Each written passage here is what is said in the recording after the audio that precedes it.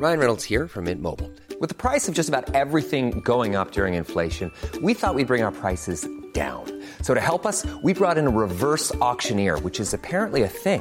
Mint Mobile Unlimited Premium Wireless. How to get 30, 30, bit to get 30, bit to get 20, 20, 20, bit to get 20, 20, bit to get 15, 15, 15, 15, just $15 a month? Sold! Give it a try at mintmobile.com/switch. $45 up front for 3 months plus taxes and fees. Promo rate for new customers for limited time. Unlimited more than 40 gigabytes per month. Slows full terms at mintmobile.com. This episode of Silent Giants is brought to you by Ally. Ally, powered by Verizon locations, are developed by Verizon, the world's leading technology company. In collaboration with Ally, a membership-only community workspace for creators. Each location is a community curated powered by the emerging technologies and thought leadership of Verizon. With Ally, Verizon is bridging the gap between startup and corporation by helping the community workspace build next-level ecosystems for entrepreneurs. And now, on to my interview with Mike Boris. All the work and all the time and everything you put into it, and then stepping back and watching it go by in 30 seconds, if it's traditional commercial, is just a great feeling. Yeah, check it out. I'm your host, Corey Cambridge. Yeah. Everybody tuning in, you invited. No matter what mood you in, get excited. Everybody love the music, let me tell you how they do it. Whether writer or an agent, let me tell you how they made it. You are now talking to a silent giant. Wanna walk in their shoes, silent giants. Wanna study they moves, silent giants. Wanna know what they do, silent giants. Silent giants, y'all. Pod bless, and welcome to another episode of the Silent Giants podcast, a podcast that highlights the superstars behind the scenes of popular culture. I'm your host, Corey Cambridge. To keep up with the latest on the show, be sure to follow us on Instagram at Silent Giants Podcast. To keep up with my life, music, and more, be sure to follow me as well at Corey Cambridge. Our special guest is none other than music supervisor, producer, and creative strategist, Mike Boris. With over 20 years experience in the music and advertising industry, Mike has served as the head of music at prestigious creative ad agencies like Bates and McCann & Erickson. After his time at McCann in 2012, he struck out on his own and founded Jaded Melody, where he produces original music with top talent for branded content and storytelling. In our interview, I got to learn more about his upbringing, how he developed a strong love for music, how his passion for playing the drums led him to a career in the music industry, how his time as head of music at McCann & Erickson prepared him for entrepreneurship, and a whole lot more.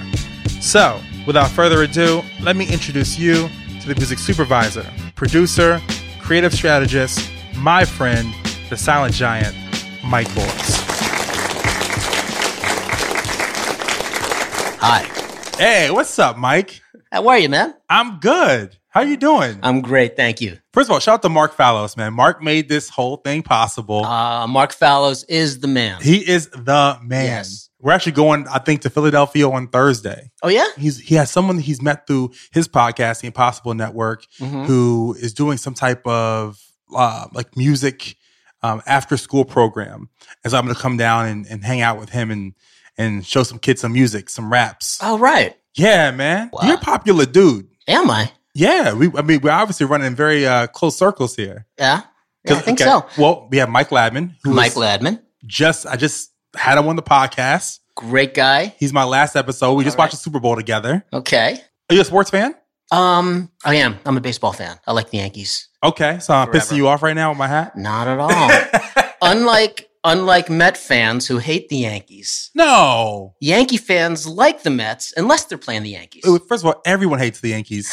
Okay. So it's not just the Mets thing. Yeah. Look, I always say in life, you don't want to be a Cincinnati Bengal. Okay. Okay. You have things that have no emotion goes nowhere. So at least you have to love someone, you have to hate someone. Wow. You don't want to be a Cincinnati Bengal. Wow. Okay. So that's strong. Yeah, the Yankees are a great brand. Yeah, they are. Absolutely. Are you from New York? I am.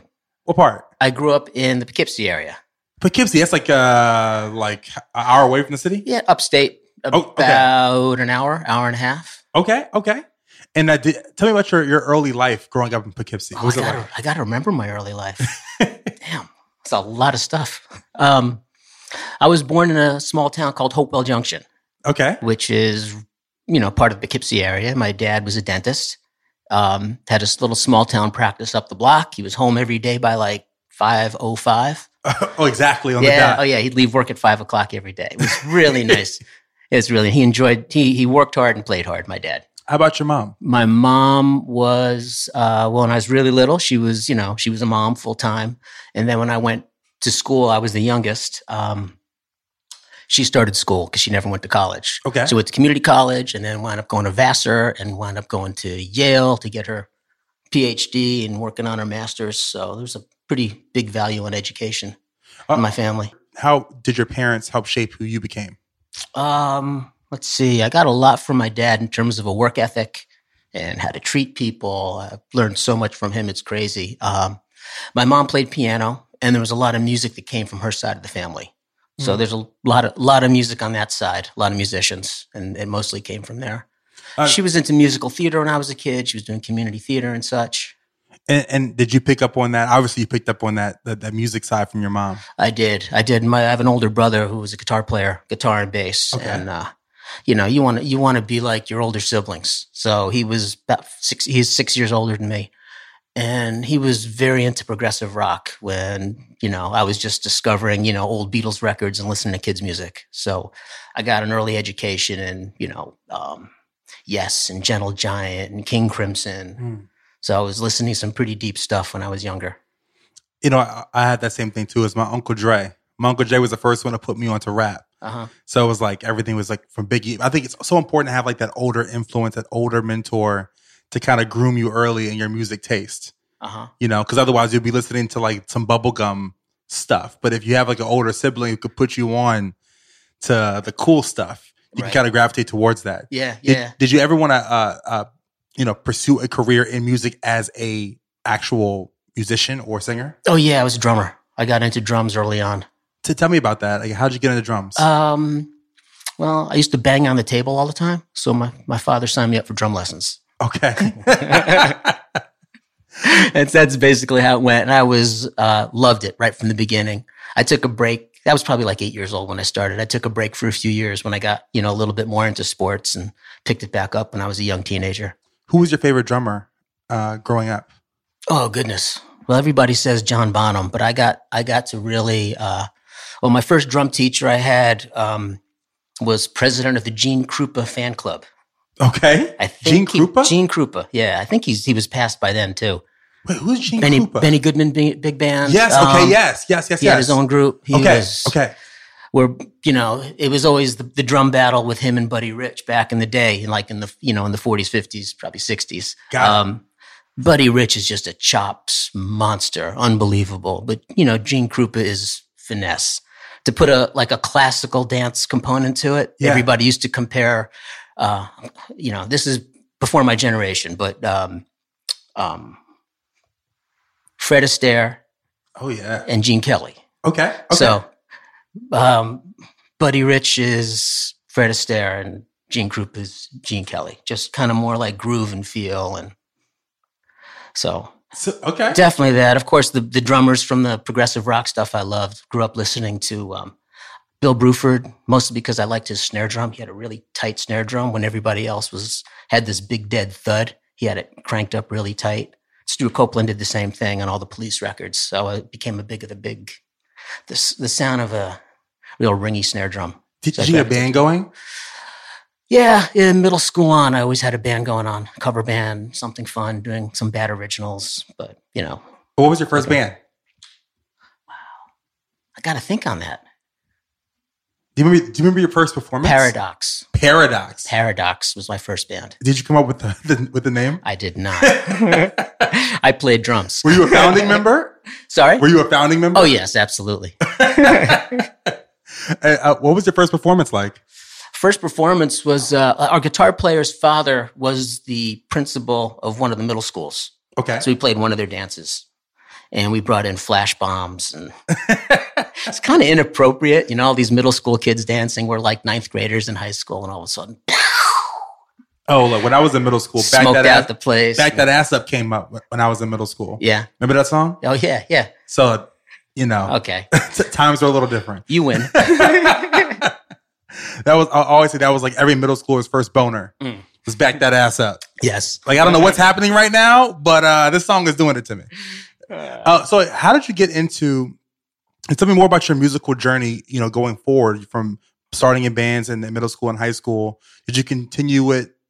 How far did you continue playing drums in bands? I always played and still do. Never at the professional level once I got into college. I went to college for communications. Okay. And my concentrate was in broadcasting. It was a lot of production classes. So most of my buddies gravitated towards like sales and programming.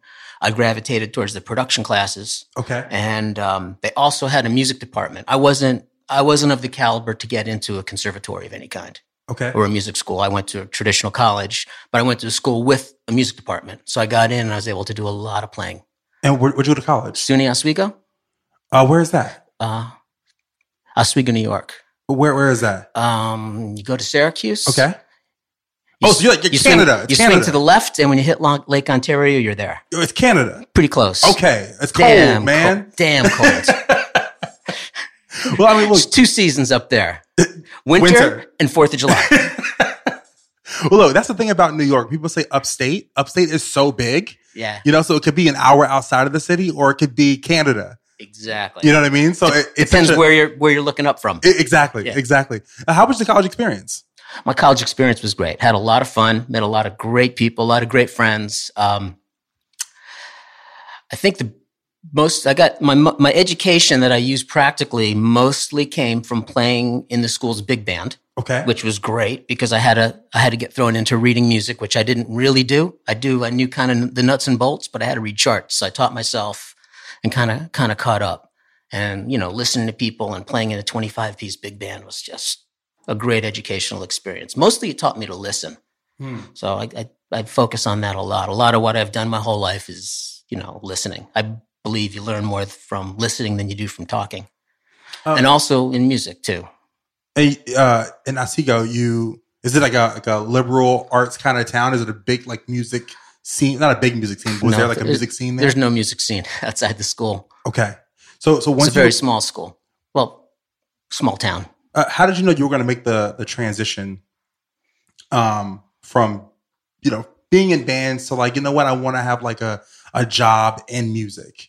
Did you always have that balance? No, I didn't. I always wanted to play, and I kind of never really thought about it too much. There was also a radio production class that I took probably my junior year, and when I got in there, it was 4-track tape back then. Okay. 4-track tape. We're doing radio production, editing music, learning about radio as a business, and making radio commercials. And I started playing with some library music, and then I found out I was like, had a really good talent for producing, editing, directing people, and getting it going. And then I got along really good with the professor, and I basically got the keys to the studio. Okay. I wound up being like a student supervisor and running it. So give the musicians the keys to a studio. Of course, on the weekend, I brought all my friends in, and we set up and started playing. And, that's where I started fucking around with different microphones, placing things, tape slap, whatever I could learn. So that was kind of my foray into recording. And I really love that. So I kind of decided when I got out of school, I was going to get a job at a studio somewhere. So you make the move out of school. Mm-hmm. And what was your first job out of school? My first job was at a studio called the Edison that's not in business anymore. Is it here in the city? Here in the city, okay. Yeah. It was owned by National Recording Studios, and they were just rebuilding it, and they partnered with an engineer named Gary Chester. Okay. Because, he had clients, they had the space, and it was a real healthy jingle industry then. So I wound up in the studio as an assistant and worked my way up to an assistant engineer where it was, 3 sessions a day, singers, string sections, horns. It's just a phenomenal ecosystem of musicians who are session musicians and used to bounce around and play. And it's, something that doesn't exist the way it does. I mean, it's kind of gone now. But it's an ecosystem that existed then. And that was my graduate school. And Gary was he's still a good friend, and he was just a phenomenal mentor. I learned so much from him. No, I've learned so much from this podcast from interviewing people who have worked in the jingle world. Mm-hmm. Have you ever heard, Scott Schreer? Sure. Scott's like the man. So I had the opportunity to interview him and his experience working with people in the jingle industry. Also, a woman named Mary Wood. Mm-hmm. And I've learned a lot about that jingle, the culture of music at that time, and all the studios that were in New York. What did you learn most from that first studio job and experience? Wow. I learned so much. I learned how to make things sound good. I'm going to go back to it. I learned how to listen. You listen to the room. You have to make music sound good. But in order to be, I spent the first 8 years or so of my career as an engineer. So in order to do that, you got to read the room. You got to listen to people. You got to keep things flowing. You got to keep trust from everybody that you're driving. So I learned a lot about that, listening.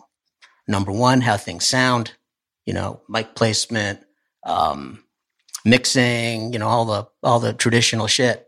But also a lot of it was listening to people and listening to the producers that came in and how they dealt with problems and how they solved problems. And also dealing with clients, which is something schools don't teach anybody. To tell us a little bit about that, about like working with clients. Well, you learn your art and learn your craft, you learn your art. And, in order to make money, you've got to befriend and do a good job from the people who are paying. Those are the clients. So you got to have their trust or they're not going to want to work with you again. I think that every person who gets involved in music should have the opportunity. It's almost like people say that every person should serve tables in their life, right? It teaches you about people skills, but how to interact with people, how to be subservient to other people and serve. But I feel like engineering is that as well for musicians. Because I feel like being an engineer is like being a good barber. Your barber has great conversation. He's your boy. He's your friend. You trust him with your hair. You know what I mean? Like the relationship that a woman has with her hairstylist is a very personal relationship. They're going to confess things in their life, like while they're sitting in that chair, but also have the trust that you're going to walk away as a better version of yourself, And people really entrust you with their music when they come to that engineer. Well, they do. It's, a lot of the times music, it's great because it's a business where clients become friends and friends become clients. Right. So that's really always, nice and enjoyable to have everything mixed. But I'm going back to one thing about I learned from Gary. I remember Gary teaching me early on. They called me Mikey back then. He said, Mikey, so, if you have a set of ears, you're going to find that soon enough. Either you're going to make it or you're not. And pushing these buttons, a monkey can do it. You guys got to learn what everything does. But you should watch me deal with clients because that's something nobody's ever going to teach you unless you experience and watch it. Tell me about when you made the move out of college, making that move into the city. Where'd you live?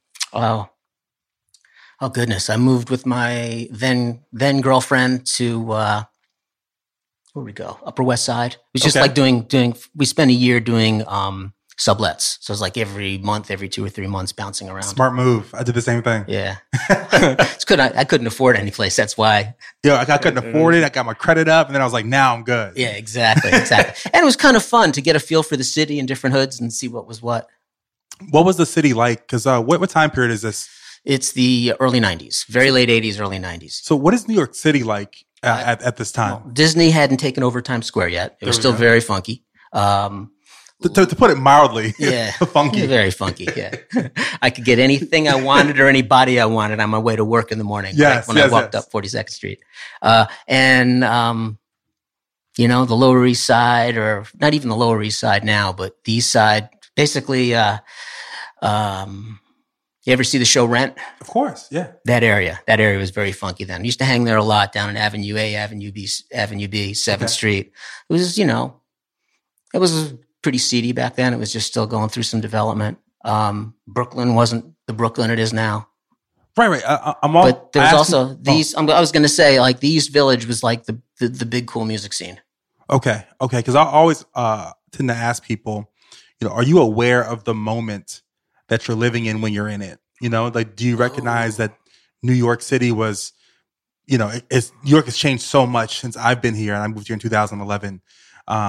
But did you realize at that time, especially being a New Yorker from New York State, that, wow, these are very unique times where there's, a hip hop scene that's thriving. There's a rock scene that's thriving. There's the jingle scene that's thriving. You had all these different studios. Was this kind of like a way of life, or did you know, this is pretty cool? I'm living in pretty cool times. I enjoyed what I was doing, but I did not appreciate it at the moment.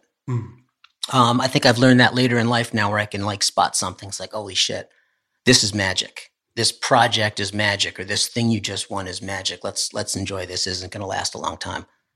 Tell me about the, speaking of magic, that first magic moment for you when you realize, this is like pretty cool. I'm working on some pretty cool shit. I haven't yet. That's never happened. For me, it's mostly I get caught up in the moment. And then when I look back, in hindsight, I say, wow, that was pretty cool. There've been times working with a lot of artists. I mean, I've been fortunate to work with some really talented people over the years, especially in commercials, so. Right. I want to get into that world. Like once you leave you left the studio, like, how did you get into the commercial? Commercial advertising creative Gotcha. world? So the Edison was doing mostly jingles. They're doing a lot of movie soundtracks and Broadway soundtracks, but for the most part, it was jingles because they're in the middle of Times Square, close to what was Madison Avenue then.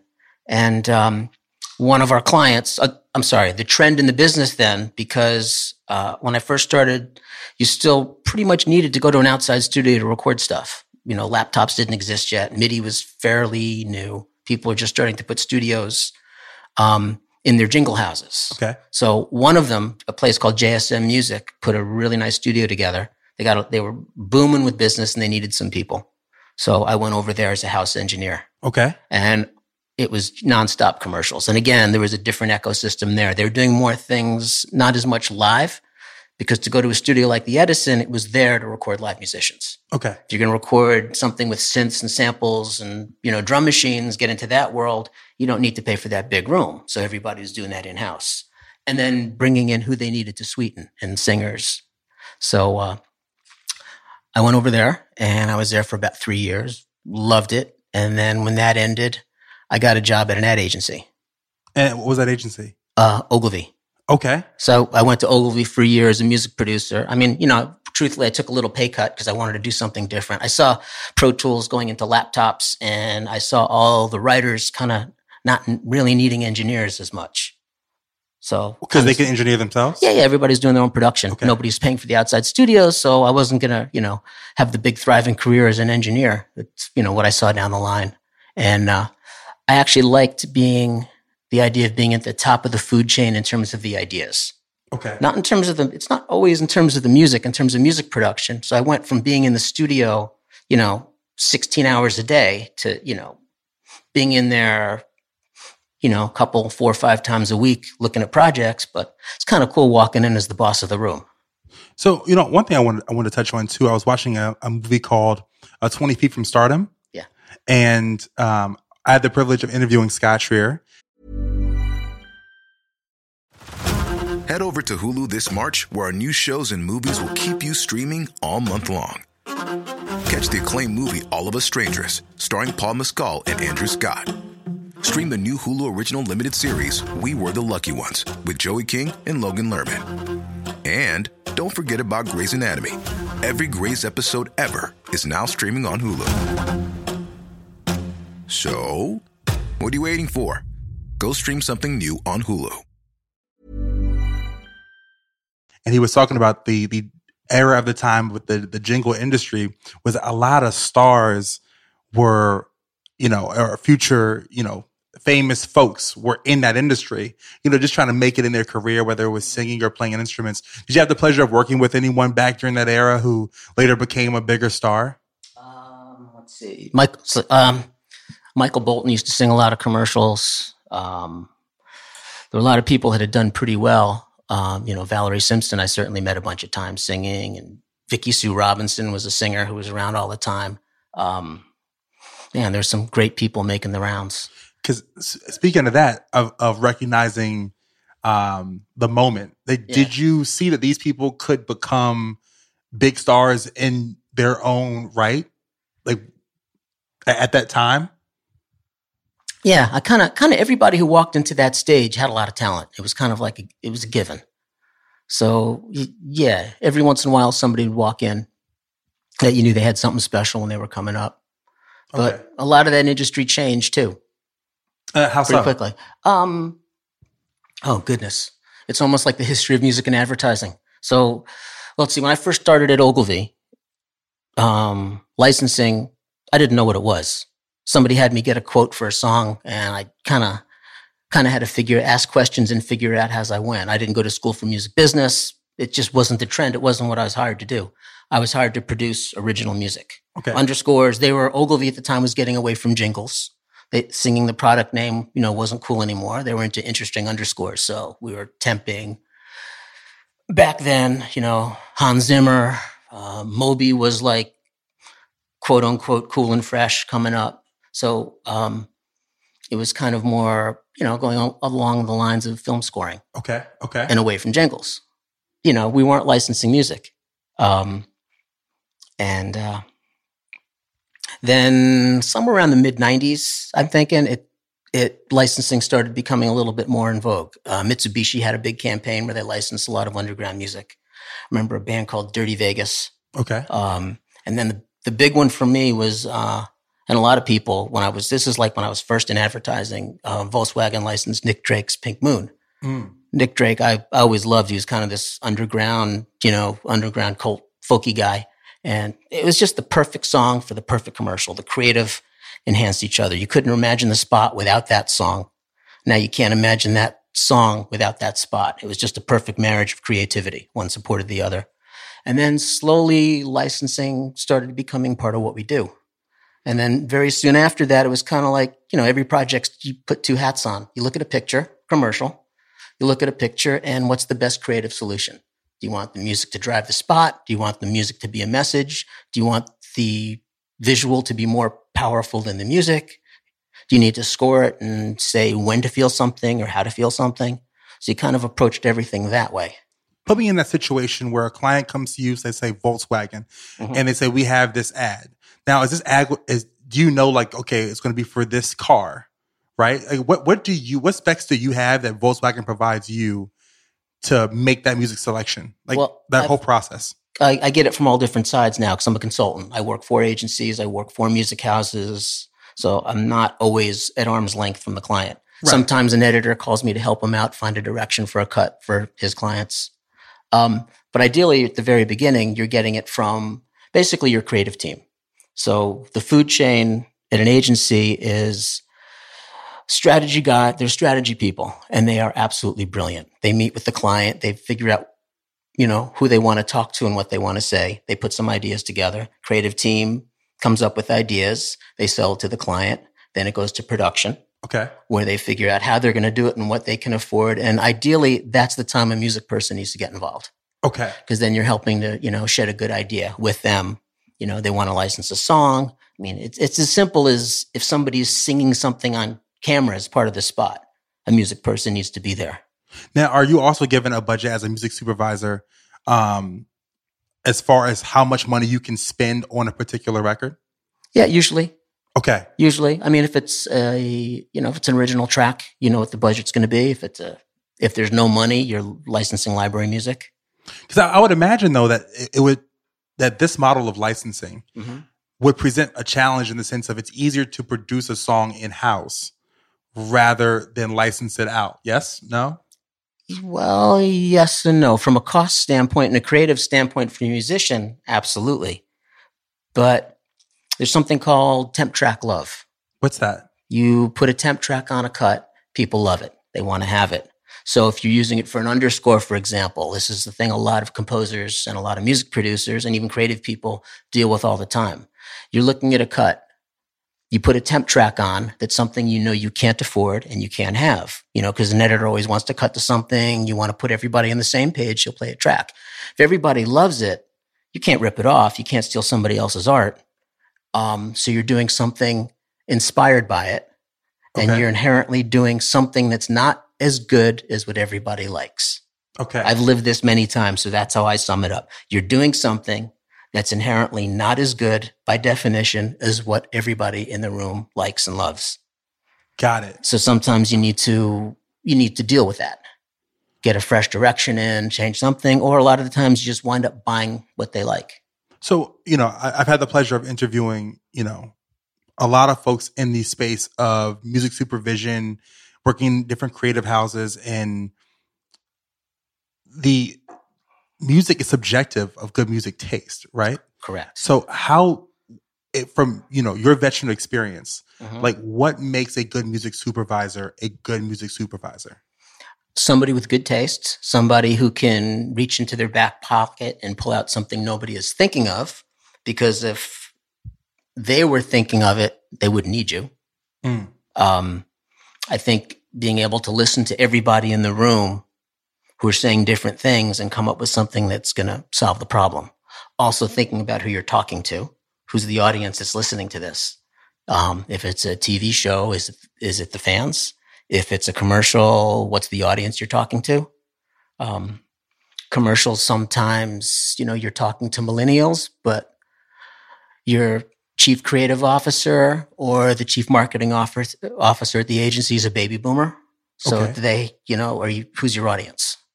Got it. Okay. That's something you keep in mind more than ever. I mean, it's a world of data we live in. So people pay more attention to the end user as opposed to just a visceral reaction and decision by one person in the food chain. Your first job again was at Ogilvy? Yeah. You later went on to McCann? I went to Bates after that. Yeah. And you were head of music at Bates? I was head of music at Bates for about 7 years. Okay. And then you went on to, you were at McCann for a very long time. I was at McCann for about 10 years, yeah. So I went from there to McCann. And then you spawned off into entrepreneurship. Yes. And Jaded Melody. Yes. So with your experience being at Bates and being at McCann, why did you make the move to go into entrepreneurship? It was time in my career to do that, time to move on. What goes into that? What goes into starting your own company? Well, to be honest with you, it wasn't my choice. I needed a new job. Okay. And I just kind of, went into reactive mode. At the time, I had a couple of kids in elementary school, and I just kind of kept doing what I do. I didn't really think about it too much. It's just, basically been doing the same thing, but where the work came from was different. What is the first step for a person stepping into creative entrepreneurship, Yes. which is a very different thing? Absolutely. It's a totally different frame of mind. Yes. Everything you've got to totally spin your head around, especially because at that time, I got into my 40s always having a paycheck, and all I was thinking about was the creative solution. You don't have to think about how you're going to make money from a job. I have to think about how much money I have in my budget, how much money I have to save, what I need to come in on. But there was never a thought of like, all right, if I come in here, then I'm only making so much or, Exactly. And where do I sacrifice how much I'm going to make for the creative end product? At that point, I always take a breath and I say, okay, end product comes first or nobody's going to hire me again. Where did you learn entrepreneurship? Like that's something that, how did you develop that skill? How did you learn that, being that you were working at different agencies for so long? Wow. I think it probably goes back to my dad. He was an entrepreneur, always had his own business as a dentist. Again, he went to dental school, but nobody taught him how to run a business. So he had to, hang out his shingle and figure it out. Because you know what? Typically, and this is something that I should have asked earlier in the interview, is that mentorship is so important. Yeah. When you got into this industry, because, now you're a creative entrepreneur yourself, who was your mentor? How did you learn the ropes? Who was someone who was a major influence on you? I had a bunch of them along the lines, but going back to entrepreneurship too, it was Gary, my first boss. Gary Chester was an engineer because he had his own business within the studio. He was basically a studio owner and an engineer, and his time was billable by the hour, and he used to have to figure out how to make it work. Okay. So I watched him hustle with that. That was a great place to learn. Because even now, you're speaking about now that you're consulting for other companies. Mm-hmm. But what does consulting really entail? How did you become a consultant? I think you just have to find work. Instead of getting one work from one person, one paycheck, you figure out who you need to work with. Okay. You go find it. So it works as if different companies come to you and say, hey, Mike, we have this problem, and they call you in to solve the particular problem. Correct. Or I have to go looking for it. So as an entrepreneur, you're always a salesman. You always have to sell for yourself because nobody's going to do it for you. And, hopefully you do a good job and people you work for remember you and call you when they need you. For music projects, the way I do it, it's not like a long-term project. So if I was a record producer, or working in that industry, I'd get a job that's good for 2 or 3 months. Or my compadres that are freelance content producers at agencies, so not just music, but the rest of the production, they go into something and they're anywhere from 2 weeks to 6 months, they're on a project. Okay. The way I do it with music is I'm doing little hits here and there. I'm doing tiny little projects. I'm doing 2 or 3 at once, maybe there's a big one that takes up my space, but it's a lot of little things along the way. So it's always like, you ever see the old plate spinners? Yeah. From the Ed Sullivan Show? Yeah. So a lot of it's like that. From the entrepreneurship side, what has been the challenge for you that you didn't expect? I think it's friends not working with you as much. When anybody leaves a comfy job and becomes a consultant or starts their own thing, you kind of think, I've got all these talented friends that I work with now. They'll come work with me. But it doesn't always happen. You have to prove yourself all over again. You mean friends leaving the companies to come? Yeah. No, friends who are at the company you left. Yeah. Might call you in to work with them.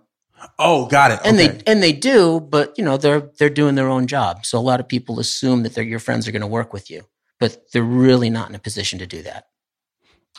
You got to hustle your way in. What has been the best part about entrepreneurship? For me, it's having a lot of time with my kids. When I was at McCann and my kids were little, I worked a lot of hours and traveled a lot. So I missed quite a few things. So let's call it the second half of my kids' childhood, where they're older teenagers now. Yeah. I've been there for a lot more, much more hands-on, and that's just invaluable. Talking about a time in the moment when you're in the moment, that's the big one for me. What'd you learn from McCann or working from, a big agency that's helped you today? Oh, goodness, everything. I got to work with so many talented people, great creative projects. I learned how to problem solve. A big one was problem solve. There's a lot of pressure on a lot of the things we were working on. MasterCard was a campaign that I had a lot of fun working on, and it was in the Priceless campaign years. Oh, with boy. Billy Crudup was the voiceover, and, everything was priceless. That was so much fun. It's probably the most fun I've ever had creatively, because you had to think of an idea that kind of tied it all together musically, and there was a lot of room to do that. And, decisions for music were always last minute. We're always cranking right up until the 11th hour. So having to have I think one of the valuable things I learned from that campaign is how to have something in your back pocket, even if you never have to use it. So if you walk in and you've got something and you've been through the ropes, everybody loves this. At the last minute, somebody at the top's going to say, "Nah, what else you got?" And you're kind of fucked if you don't have something. So I would always have something in my back pocket. And if they loved where we are, I'm good. I don't need to top it. You know what, Michael? I was watching the Super Bowl with Mike Ladman. Yeah. And, growing up as a kid, I grew up in Richmond, Virginia. And New York City and everything that was on the television screen felt like Mars to me. It felt so far away. It felt like another world that I could never go to, that I could never achieve, that I could never see. Or seeing something that was on television just felt like just unreal to me. Like, whoa, like it's like going to Mars or something. Yeah. But I was sitting there with Mike Ladman. We were sitting there watching the Super Bowl, and he's talking about the different, commercials he's worked on that's being played during the Super Bowl. And I'm sitting there thinking to myself, I didn't say this to him, but I'm thinking to myself, wow, like that has to be an amazing feeling to be a person who used to watch the Super Bowl just as a kid, enjoying it. And now you're seeing your work being displayed on the biggest stage for the advertising world. What is that like for you to see your work and things you've worked on that level? Always was, still is. It's just amazing. It's just looking at your craftsmanship and the work you did and appreciating the end result. All the work and all the time and everything you put into it, and then stepping back and watching it go by in 30 seconds. If it's traditional commercial, is just a great feeling. Wow. Unless there's something you regret. If there's something you didn't change, that you could have changed, that you didn't speak up about and you regret it, it bugs you every time you see the spot. Are you allowed to tell me anything that you like that kind of stuck with you where you kind of regret it? Like, No. Nah. Not if anybody's listening to this.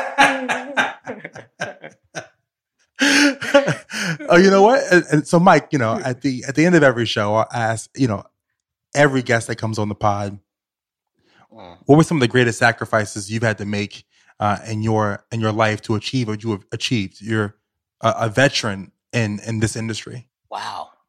A lot of it was time, just moments in time that I couldn't be there for. I knew that that's what I had to do. So I've sacrificed a lot of friendships because just like I said, people, when you become an entrepreneur, you can't assume all your friends are going to work with you. I'm sure that happened to me on the way up. So I got a better job. I had friends that assumed I'd work with them, and I wasn't always in the position to. And some people understand, some people don't. So I think I've lost a lot of friendships over the years. And also because I worked so much, friendships outside the world of music, I just didn't put the time in as much anymore. Right. I think that's something that is always a challenge, even for myself. When you move into a city in a market like New York City or LA, which is a very industry heavy city, right? It's difficult to sometimes maintain that balance between having your friends who are like your friends, and we're just friends, we can sit and watch the game together. But when you have a shared passion, when you get into the world of, music or entertainment, you have a real passion for it. It's not a job. It's a passion. Absolutely. And then you end up sharing your passion with people who have the same passion and love for it as you do, and I totally agree that it's that difficult balance of trying to maintain those friendships with people who love you just because they love you and they just want to talk about life. Yeah. And go play golf. Yeah.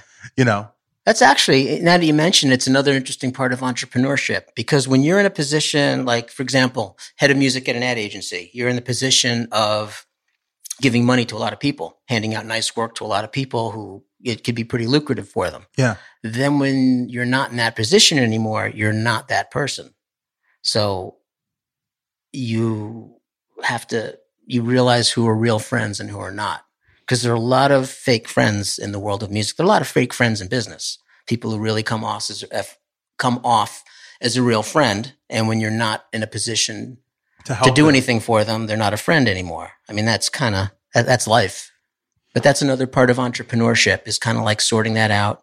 I think it just comes down to being cool, plain and simple. What advice do you have for people, who want to get into this world of entertainment and licensing and music that you want to share? Listen to everybody.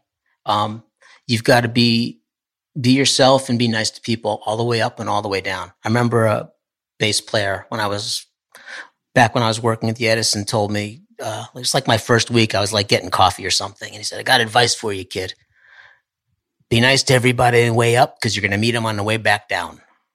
But, it's kind of true. It's just, be nice to people.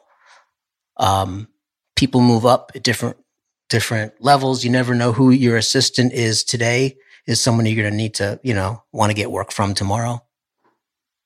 So it's a role too. Music in the world of sync and production and music supervision and music houses, a lot of people switch roles over the years. There have been so many people that used to call on me. Now I call on them. Somebody who's on the label side goes to an agency. Somebody who's at an agency goes to a sync house or goes to a publishing company. So there's definitely a network of people. I think you got to really pay attention to getting your network.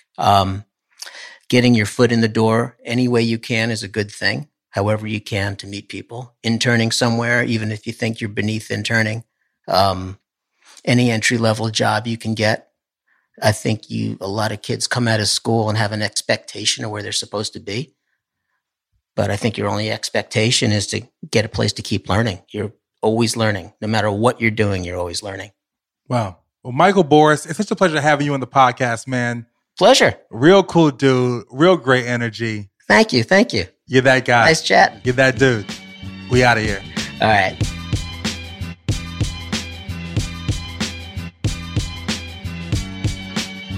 Thank you all so much for tuning in to another episode of the Silent Giants podcast, and to our special guest, Mike Boris. This interview was edited by Brad Naiman. Episode was mixed by Mark Bird. I want to send a special thank you to Mark Fallows of the Impossible Network podcast for making this interview possible. Lastly, before we get out of here, be sure to check out my other show, OPP. Other People's Podcast is America's #1 podcast discovery platform, where I interview your favorite podcasters and we learn about the dope shows they created. I'll provide the link in the description of this episode. I'm your host, Corey Cambridge. God bless. Till next time.